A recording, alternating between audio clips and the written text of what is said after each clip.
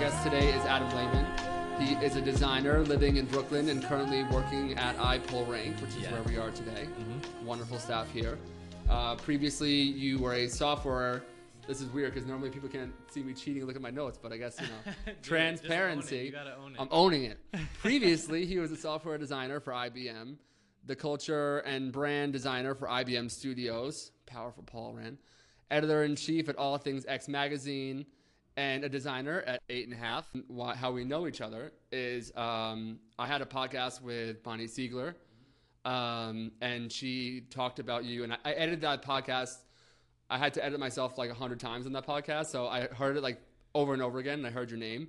So I was like, maybe I should meet this kid. And Bonnie talked about your submission to Command X, and a little bit about what that was like. So, and then you made an awesome post about Sean Adams. You're never going to be the coolest guy in the room. Yeah. Which was my first ever fan art. Which was like amazing, yeah. Nice. Well, now it's part of send me your stuff. I want to see this little Instagram project. Yeah, I run. for sure. So tell me about Command X and what that was like. I know that the submissions are coming up and people are going to be submitting to that. So can you tell me more about the competition and what that experience was like? Yeah. So I was at IBM at the time when. And we're drinking, by the way. Yeah. So cheers to you. Cheers. Meet the creatives. Bam. Good to meet you. Yeah, I know. This is our first time meeting. This is really, I really do meet people through the internet. Yeah. Bam, I don't know anything. You could be a serial killer. It's not creepy. No, not at all. That'll be the So I was at IBM at the time, and my old professor and first mentor, Victor Davila, texted me and said, hey, Command X submissions end in 2 days.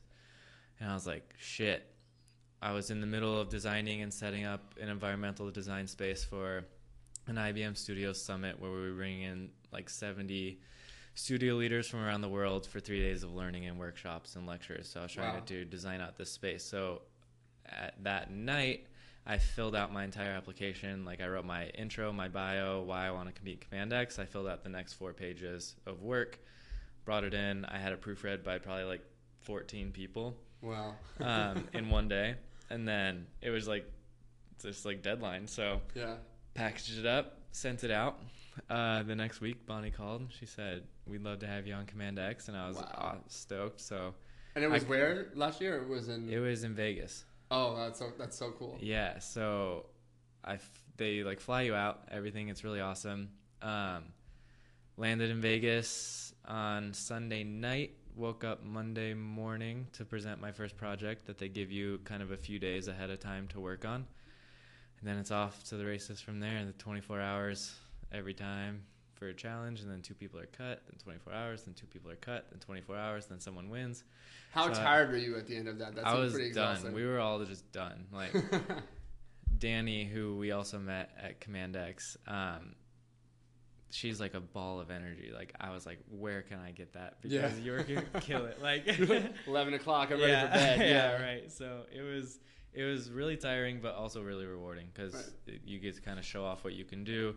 You learn a shit ton about yourself in the process, of course. Did you have a moment, and because I'm considering and plan to submit for it, but did you have a moment where you were like assigned the brief and you were like, holy shit, what if I, in front of all these people, and these are very important people. Yeah. I mean, it's not just like anyone. It's like Sean Adams it's like 2,000 incredible humans who like you wish to be one day. Is there an oh shit moment though? I think for all of them, like every brief that they give you, just because you only have 23 hours 59 minutes from there, so you're just like, oh my god. So you just kind of like take a breath, go back to your computer and ignore everyone because I don't know what else to do. Yeah, that's so crazy. So what's it like when you win the competition, and what happens from there on in? Yeah, so it was kind of interesting going into that last presentation because before I was finalizing my slides, David Carson came over to me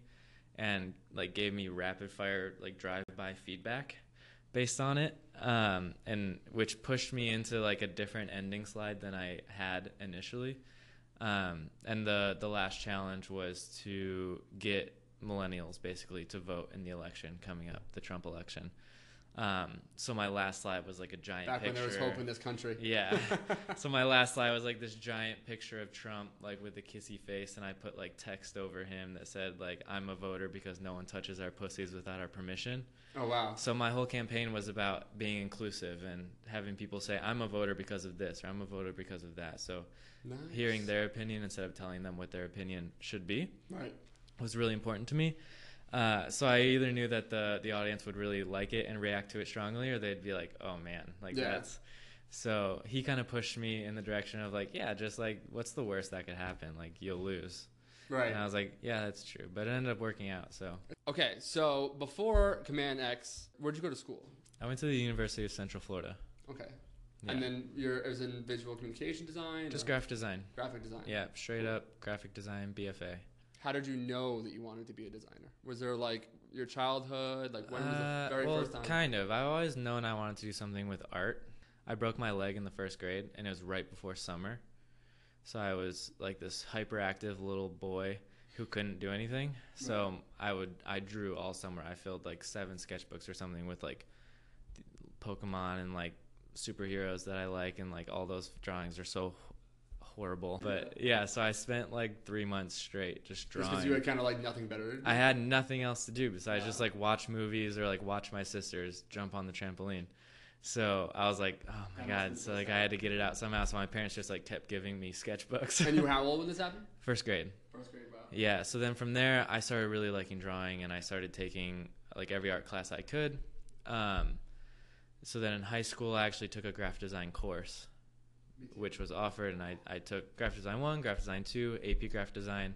So then I knew I wanted to go to school for some kind of design, but even at that moment, they were really just teaching you Was like Photoshop? Yeah.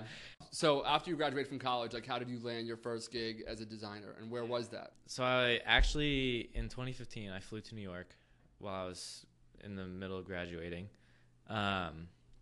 And I had a lot of job interviews in New York. I sent 272 emails to people before I got here. Wow. And I had 7 interviews because of those emails. So not like the best conversion rate. Yeah. But it's realistic though. Yeah. I mean, I think that people No, I send 7 emails and they're like, what the fuck, bro? No, I sat on a Saturday in my college apartment and for like 8 hours straight. And I just sent emails and put my portfolio and my resume everywhere that I could, everywhere I thought would be great to work. So yeah, 7 interviews came out of that. Wow. One of the interviews was with a man named Randy Hunt, who, if you don't know, you should really go look him up. He was the creative director of Etsy. So I met with him down in Etsy in Dumbo, and we ended up just talking about like all this random stuff, like life and design and work and other people. And it's like 3 hours later, he's like, oh, I have this friend out in Austin working at IBM. They're doing a big hiring push right now. I want to get you in touch with him. So I leave that, and the next day, Randy sends this email on my behalf to Doug Powell. So Doug calls me while I'm in class one day and wants to go over my portfolio. So I go to my teacher's It's a pretty big office. phone call fresh out of school. Yeah. So I go to my teacher's office, and he just sits and goes through like every piece in my portfolio with me on the phone. He's like, oh, I might tweak this a little bit. Have you considered this? I like this. I don't like that. We should rearrange these things so it's more cohesive. Like it was one of the most impactful phone calls of my life. So when we were getting off the phone, he said, great. So just make those changes within like the next day, and I'm going to push your portfolio through to the hiring people at IBM. So then 2 days later, I had a phone call from them with over the phone interview. Next week, they flew me to Austin, Texas. I had a day of interviews. Then I went out with them at night. Then 2 days after that, I had a job offer to move to Texas to go be a software designer for IBM, which I had never really done software design. It's like a lot of enterprise internal software UI stuff. So I was like, oh, yeah, this sounds great. So I'm going to go. Quickly learned that I'm not a software designer. It's not that I'm not capable. It's just that I don't enjoy it. Like nothing about it was necessarily riveting to me, but I saw other people like really inspired by it, and they were like killing it, just designing these experiences that I was like, wow, like you like really love that, and like that's totally for you, but it's definitely not for me. Right. So an important thing to realize, yeah. So then I transitioned as quickly as I could out of that and onto the core team for IBM Design Studios so that I could do brand and culture design around the world, which was a great job for me. That's awesome. Yeah. So then from Austin, when did you come back to New York? Was it after Command X or? Yeah, it was after Command X. So while I was doing that job for IBM Studios, I was also running the magazine for IBM. And then Command X happens, win Command X, go back to IBM. A few months later, Bonnie calls me on a Saturday morning and is like, here's kind of what we're working on. When can you move if you want this job? And I was like, whoa. So I had to call my parents. I put in my 2 weeks at IBM, wrapped up what I had to wrap up, sold everything in a brand new house that I just moved into. I was on the phone with Bonnie, unpacking the last box that I had. And while we were on the phone, I started packing that box back up. Wow, that's amazing. I was like, that's so cool. I was like, and I told her too, I was like, you couldn't have called me 3 weeks ago. I wouldn't be in this house. Yeah. So that's a testament to how awesome 8.5 is that you're willing to. Yeah. So when you came to New York or Connecticut technically and worked with Bonnie, how was that different than IBM? What was some of the stuff that you? Oh, it was the complete opposite of IBM because IBM is really huge. 8.5 is a small agency. IBM is a lot of internal facing work. 8.5 is all client facing work. So the first week I got to immediately work on that Alec Baldwin Donald Trump book that got printed in the New York Times, and then started working in on some logos, and so it was a great, fantastic experience. The purpose of this podcast is to bridge the gap between entry-level designers and the industry's best, but also young creative professionals who have had some early success. So working for IBM, working for Bonnie, and what are some of the most practical advice that you've received, and advice that's kind of changed the way that you thought about design and about the world? So I have more than one answer for this as much as question. you want. Okay, great. I got time. We got the Great. beers flowing. Yeah, we have plenty of I beer. took the train here. This is the new. We're going on a bender tonight. We're weekly. We're gonna do this. Yeah, sure. We're gonna be like the next Kathy. I'm gonna interview you next time. Yeah, good. I'll kind of go chronologically in my life. Cool. And I didn't realize all of these things in chronological order. Okay. So it's important to keep in mind that the stuff I talk about first, I didn't realize till I was in college or now. Right. But it's still incredibly impactful to my life. So I was born with clinical anxiety, right away. When I was 1, 2, 3 years old, I was overly emotional, overly afraid of literally almost everything around me, except my 2 parents and my 2 older sisters. So going through elementary school, things like that, I hated going to school because I thought something bad was going to happen to my mom. After she dropped me off at school, she would drive away, and I would immediately think to myself, well, she's going to get into a car accident, she's going to die, this is the last time I'm going to see her. Or I knew that my sisters were down the hall in the same school that I was going to when I was 6 or 7, but because I couldn't see them, I couldn't know that they were okay. So I would always just be freaking out. Right.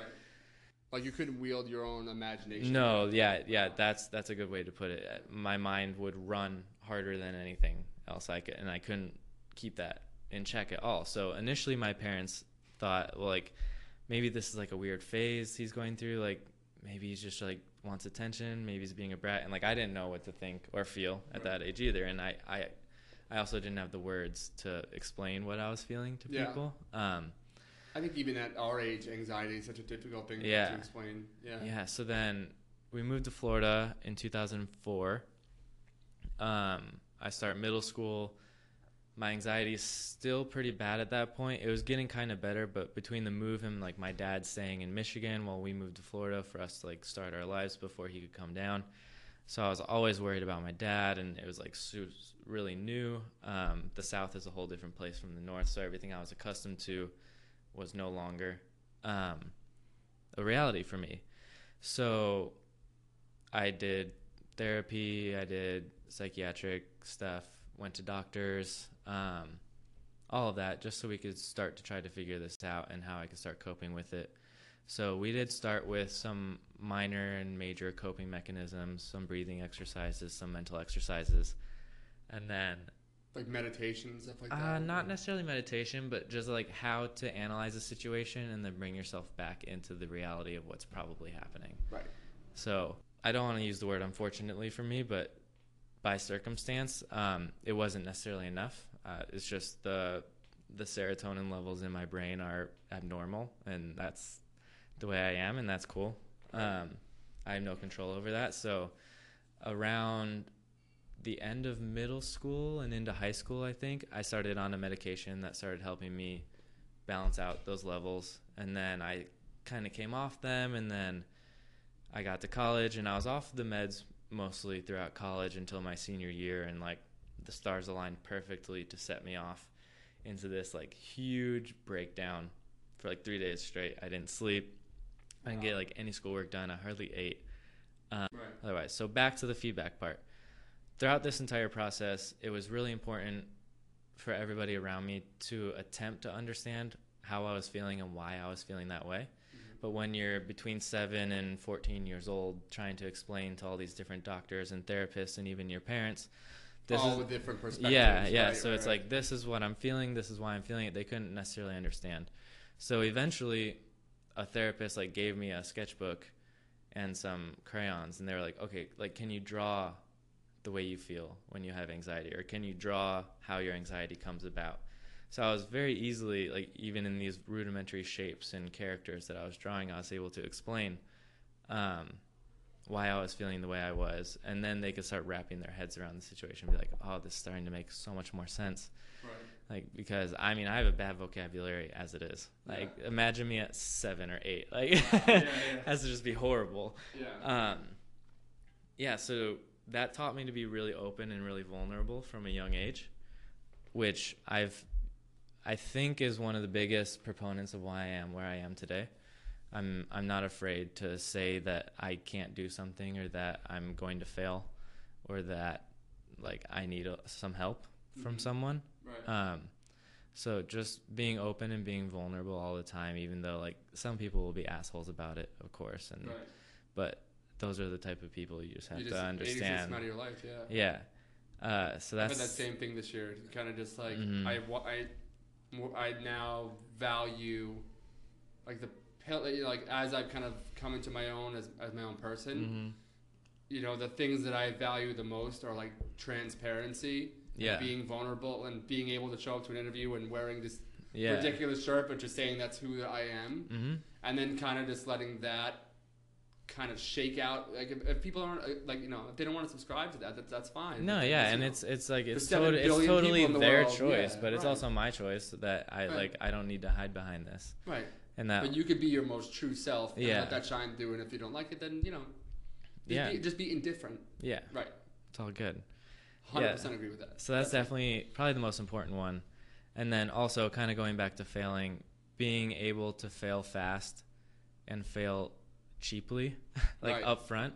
So it's not like saying you can do something and then you can't do it, or being like, I can tackle this whole project in 2 days and I know I can do it, but deep down you're like, fuck, I really can't, and it's going to cost some people a lot of money when I don't get it to the point it needs to get to. So being upfront and honest, and then just getting all your shitty ideas out, like like just because you write it down on a piece of paper, or you sketch a logo down on a piece of paper that's god awful, doesn't mean you're going to be judged as a designer based on that one sketch, or that one bullet point that you wrote down. You're just getting it out of your head to make space for the next idea. Better idea. Yeah. That's awesome. Yeah, so I would stick with those two. When did the shift happen? Because like you had this this kind of crippling anxiety, which I think a lot of creative professionals have. For whatever reason, there's still a stigma about talking about it. You know, and if anything, you know, I would hope that this podcast can now serve to kind of other people who are in that same predicament. I mean, it happens. When did the shift happen though between that behavior? Because that's a pretty deep, heavy story, and certainly a lot of people like have had that same fate. Yeah. But when did the shift happen from that to standing in front of a stage in front of Sean Adams and Bonnie Siegler and all these people? And it was like 400 people, or like more than that. Like 2,000, way off. So was that trying to prove to yourself that you could overcome that fear? Because I'd be worried about like the opinions of the people and. Right. So That's a pretty big shift. I think that whole shift happened for me in college, and there's a few reasons I say that. The first shift that really started to happen for me is that before my last 2 years of college, I didn't necessarily have like a best friend or like a group of just the people I would always hang out with. Like I had it for kind of a little bit here and there, but it fell apart pretty quickly. I totally blame my anxiety and myself for that, because I'm like scared of human connection at that point in my life. I'm scared to like leave and venture out and things like that. Do you manifest narratives in your head? Because I have that a little bit. It's like if somebody doesn't respond, then I automatically assume that they're plotting against me and trying to destroy me. Like, it's weird. Not in that way, but like if I were to like text someone who I love and I didn't get a response back within a few hours, I'd be like, you'd assume they're dead. They're dead. Wow. Yeah. I think my mom has that. Yeah. So going into college, I was really struggling with this idea of human connection and why I couldn't necessarily connect with anybody, and I couldn't have a best friend and have these things I was seeing all around me for the past 19 years, whatever it was. Right. So it was also kind of to the point where I thought I didn't necessarily deserve a connection like that in my life, because I thought if it was going to happen, it would have happened by now.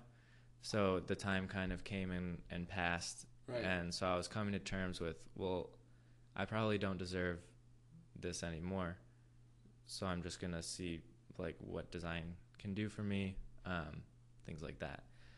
But, and you said you were going to ask me about like a train wreck situation. Yeah. So I'm just going to get into that as well. So since we're right here. Yeah. So I was 20 years old. I was coming home.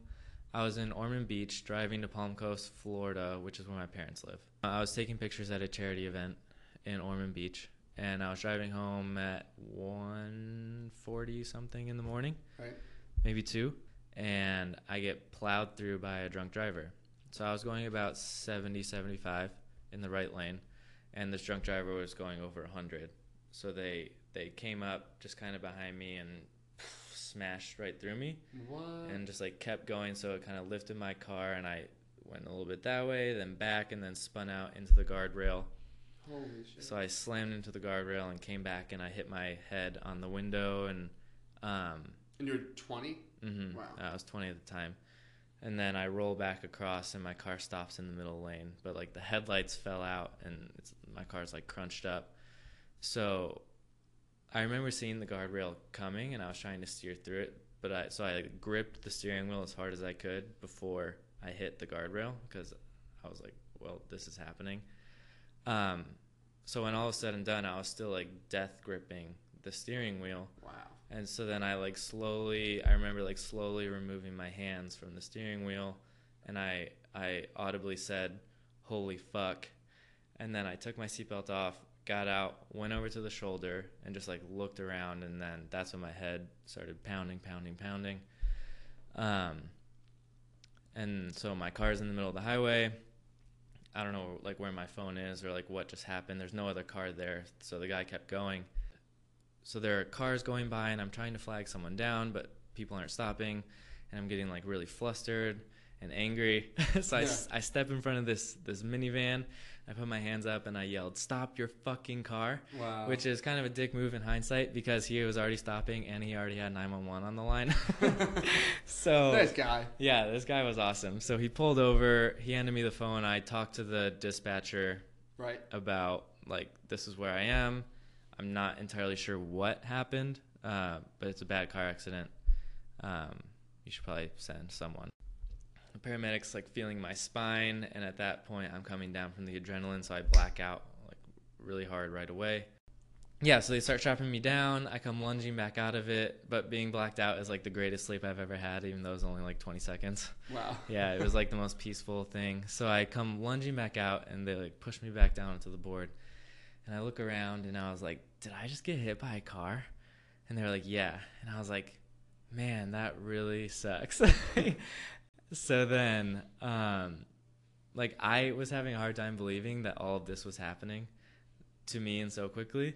So I like stopped everyone. I was like, someone take a picture so I can see it tomorrow that this is happening right now. So like my dad took a photo, they strapped me down, put me in the thing, MRI, I have like a concussion, some cuts, bruised all over, right. whatever.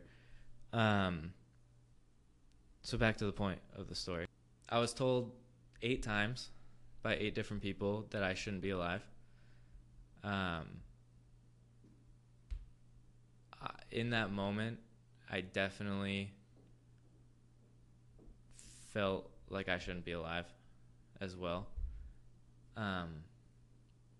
So after that, I told myself, and this was a pivotal time, I think, in my design career as well, because I was also really struggling to understand what good design was. Mm-hmm. But it turns out my life was saved by good design, by a guy who worked for Volkswagen. He designed the seatbelt. Wow. And it's because of his good design, good functional, like no bells and whistles design, that I'm still here today. Wow. And you didn't sustain any broken... No, just like bruised up a lot, cuts and stuff. I had a concussion, so I had to stay up for a day. It was definitely a moment where I was like, okay, I'm attempting to fit into these different molds of design that are really popular right now, and all these different things in life that seem like everybody's doing them. But I was like, literally the day after, I told myself, fuck that. I'm only going to design things that I think are like good and worthy of being put out. I'm only going to put my efforts into people and experiences that make me happy, and I'm only going to attempt to live my life as honestly as I can, whether that's a positive thing or a negative thing for me or for someone else, but it just has to be that way for me from now on. So that's when I started to realize that how could I ever expect somebody to have a human connection with me if I wasn't going to put in the effort to have a human connection with them? Wow. So, and now I have friends that I call family, and I have friends that are way closer to me than like other relatives and things like that. Yeah. That is insane. Yeah. Dude, this podcast is going completely different than I thought it would. This is amazing. That's amazing. That really is pretty extraordinary. So ever since then, some people... I'm so happy that we had this. Yeah. I'm going to share this with everyone. That's so cool. That's amazing, though. It really is. So yeah, I really believe in like no bullshit. Cheers to you being alive. Thank you. You too. Yeah. I feel like we should almost like wrap it up. Right? Yeah, whatever. Let's do it. Let's keep drinking. Yeah. Dude. All right. So, Adam, where can people find you online? I love the name of your company, by the way. I was just busting your chops before. I think Up and Adam's is so cool. Thank you. Yeah, so upandadam.co or upandadam.design. I own both. Up.and.adam on Instagram. I don't really tweet. If I tweet, it's pretty rare. It's mostly just you have a great Instagram feed. I really dig your Instagram feed. Thanks. That's the one I put the most work into. And I only have a Facebook, so my mom knows I'm still alive. Oh, that's good. Yeah. That's kind of why I have it. I also just share my Instagrams to it. Yeah. To let her know that I'm still alive. Yeah. So. This podcast has been awesome. Yeah. Very different, but good. very awesome. Great. You're a unique character. This has Thank been a pleasure, a privilege. Anytime. You let me know. We're going to continue drinking. Oh, of course. Don't think this is over. Let's go do shots. We're just getting started. We're going to do shots now. Meet the creatives. Chuck to do stuff. One love. I'ma get up in your mind right now. I'ma get up in you. I'ma get it. Go get up. Go get up. Go get up. Get up, get up, get up, get up, get up, get up. I'ma get up in your mind right now. Make it feel like dying right now. I'ma make it pray to God to the good old Lord for a sign right now. I'ma get up in your mind right now. Make it feel like dying right now. I'ma make it pray to God to the good old Lord for a sign right now. Good old Lord. I'ma make it someday, somehow. What you telling yourself, but you ain't focused on what's important. Mentality to hell. Everybody in the world only want one thing. What's that? Infinite power in a pocket full of wealth. It's like I'ma bring it back to the basics. Nobody can erase it.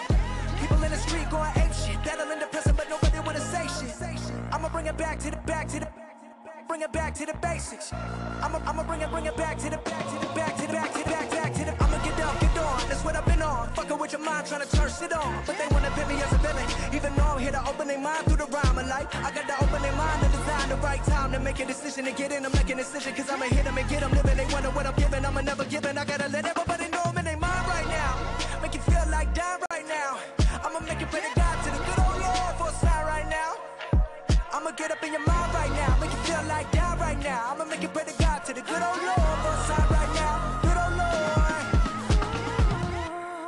it back to the basics. Nobody can erase it. People in the street going ape shit, battling depression, but nobody wanna say shit. But nobody wanna say, I've been living with this every day. But nobody wanna say, everything will be okay.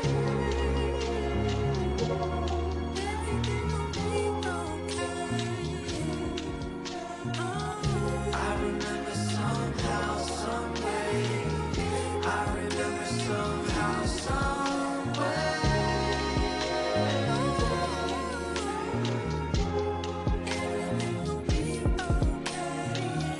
I remember somehow, some way. I remember somehow, some way.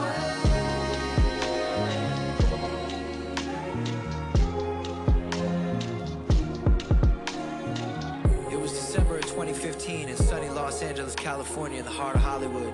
I stood next to my wife in a line surrounded by hundreds of other people on our way to watch Star Wars when suddenly I was engulfed with fear and panic as my body began to fade.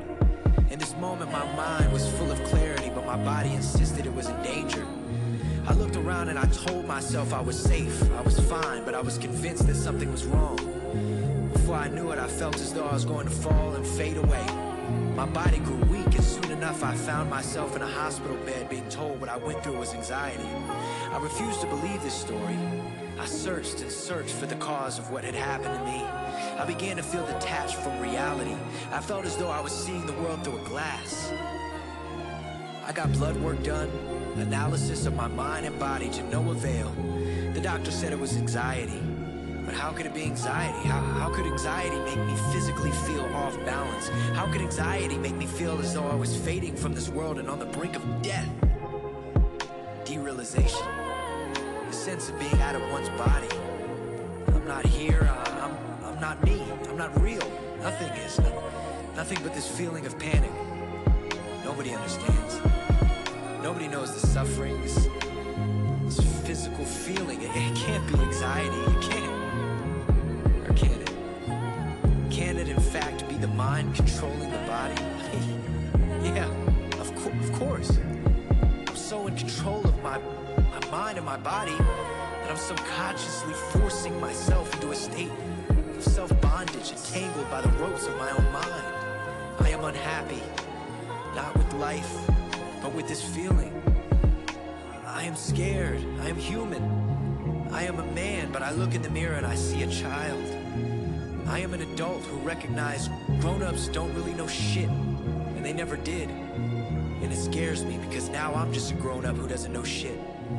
But one thing I do know is this feeling, this horrible feeling is going to kill me.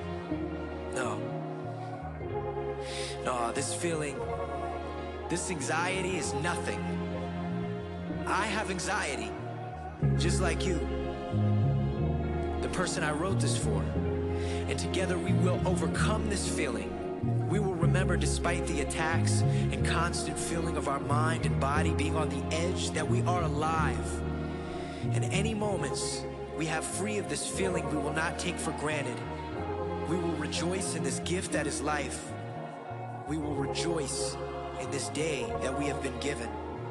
We will accept our anxiety and strive for the betterment of ourselves, starting with mental health. We will accept ourselves as we are, and we will be happy with the person we see in the mirror. We will accept ourselves and live with anxiety. That's the first in my life I've ever done something like that. I'm not really sure how it goes.